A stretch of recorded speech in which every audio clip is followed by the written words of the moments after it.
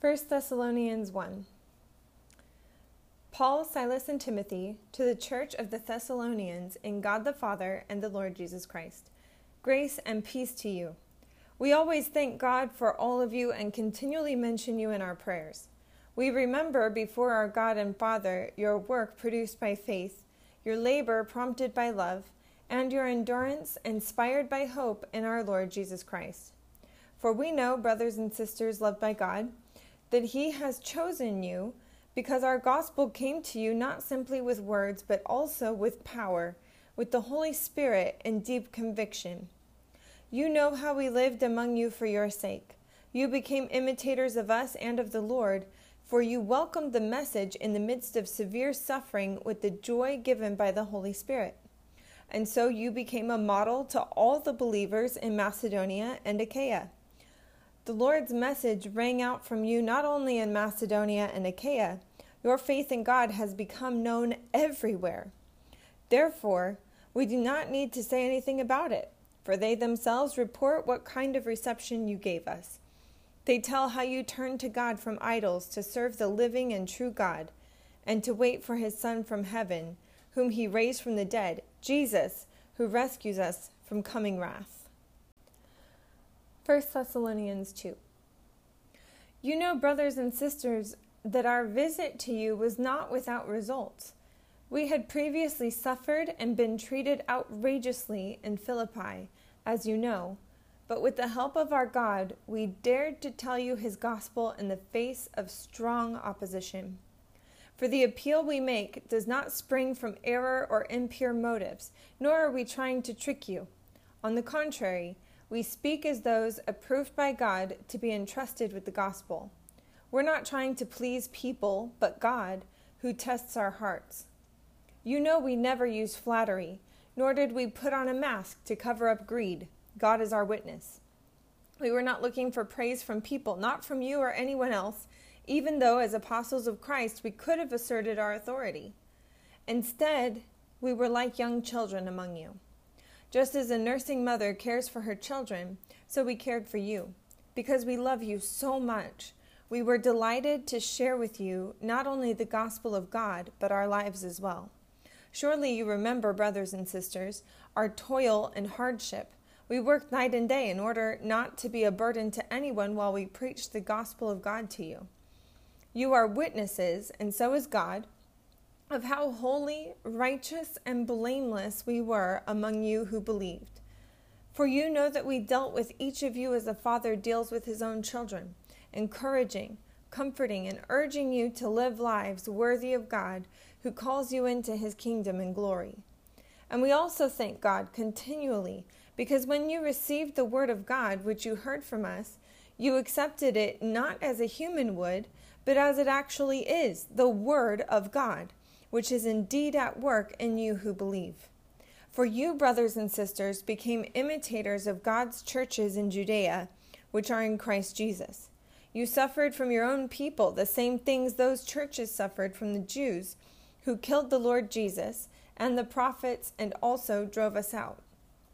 They displeased God and are hostile to everyone, in their effort to keep us from speaking to the Gentiles so that they may be saved. In this way, they always heap up their sins to the limit.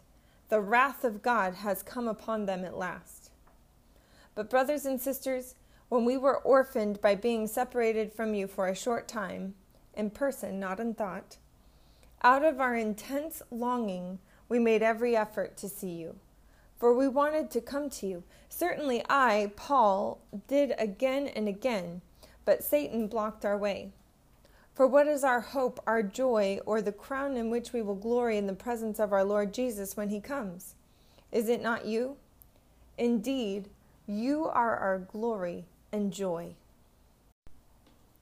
Chapter 3. So when we could stand it no longer, we thought it best to be left by ourselves in Athens.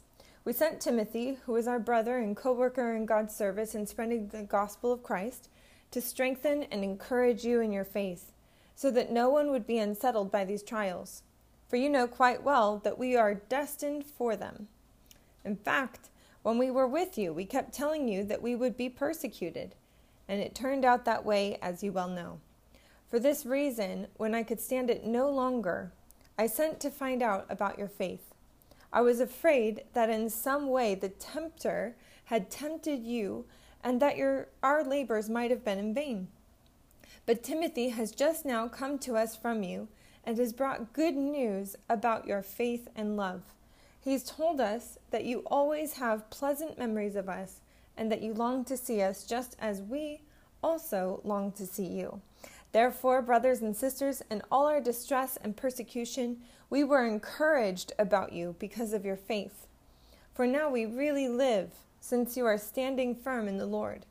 How can we thank God enough for you in return for all the joy we have in the presence of our God because of you?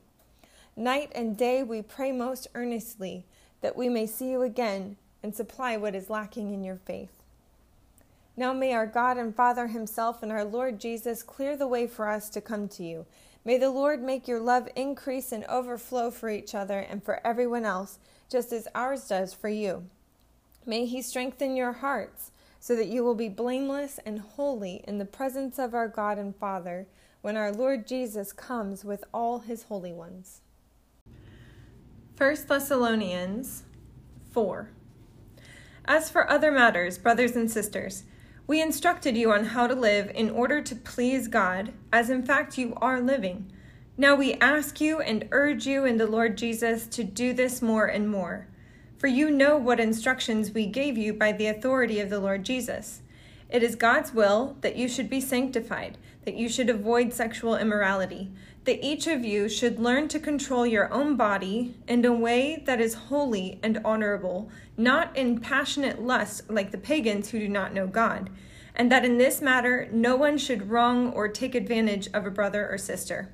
The Lord will punish all those who commit such sins, as we told you and warned you before. For God did not call us to be impure, but to live a holy life. Therefore, anyone who rejects this instruction does not reject a human being, but God, the very God who gives you his Holy Spirit. Now, about your love for one another, we do not need to write to you, for you yourselves have been taught by God to love each other. And in fact, you do love all of God's family throughout Macedonia. Yet we urge you, brothers and sisters, to do so more and more, and to make it your ambition to lead a quiet life. You should mind your own business and work with your hands, just as we told you, so that your daily life may win the respect of outsiders, and so that you will not be dependent on anybody. Brothers and sisters, we do not want you to be uninformed about those who sleep in death, so that you do not grieve like the rest of mankind who have no hope. For we believe that Jesus died and rose again, and so we believe that God will bring with Jesus those who have fallen asleep in him. According to the Lord's word, we tell you that we who are still alive, who are left until the coming of the Lord, will certainly not precede those who have fallen asleep. For the Lord himself will come down from heaven with a loud command, with the voice of the archangel, and with the trumpet call of God, and the dead in Christ will rise first. After that, we who are still alive and are left will be caught together with them in the clouds to meet the Lord in the air, and so we will be with the Lord forever. Therefore, encourage one another with these words.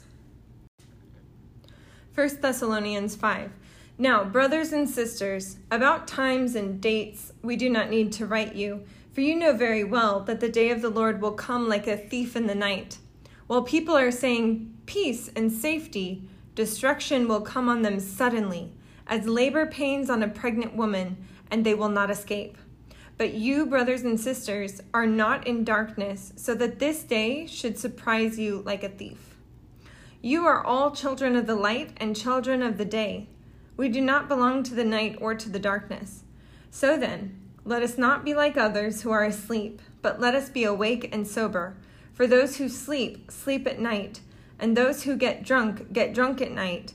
But since we belong to the day, let us be sober, putting on faith and love as a breastplate, and the hope of salvation as a helmet. For God did not appoint us to suffer wrath, but to receive salvation through our Lord Jesus Christ. He died for us, so that whether we are awake or asleep, we may live together with him. Therefore, encourage one another and build each other up, just as in fact you are doing. Now we ask you, brothers and sisters, to acknowledge those who work hard among you, who care for you in the Lord, and who admonish you. Hold them in the highest regard and love because of their work. Live in peace with each other. And we urge you, brothers and sisters, warn those who are idle and destructive. Encourage the disheartened. Help the weak. Be patient with everyone. Make sure that nobody pays back wrong for wrong, but always strive to do what is good for each other and for everyone else. Rejoice always. Pray continually. Give thanks in all circumstances. For this is God's will for you in Christ Jesus. Do not quench the Spirit. Do not treat prophecies with contempt, but test them all. Hold on to what's good. Reject every kind of evil. May God himself, the God of peace, sanctify you through and through. May your whole spirit, soul, and body be kept blameless at the coming of our Lord Jesus Christ. The one who calls you is faithful, and he will do it. Brothers and sisters, pray for us. Greet all God's people with a holy kiss. I charge you before the Lord to have this letter read to all the brothers and sisters. The grace of our Lord Jesus Christ be with you.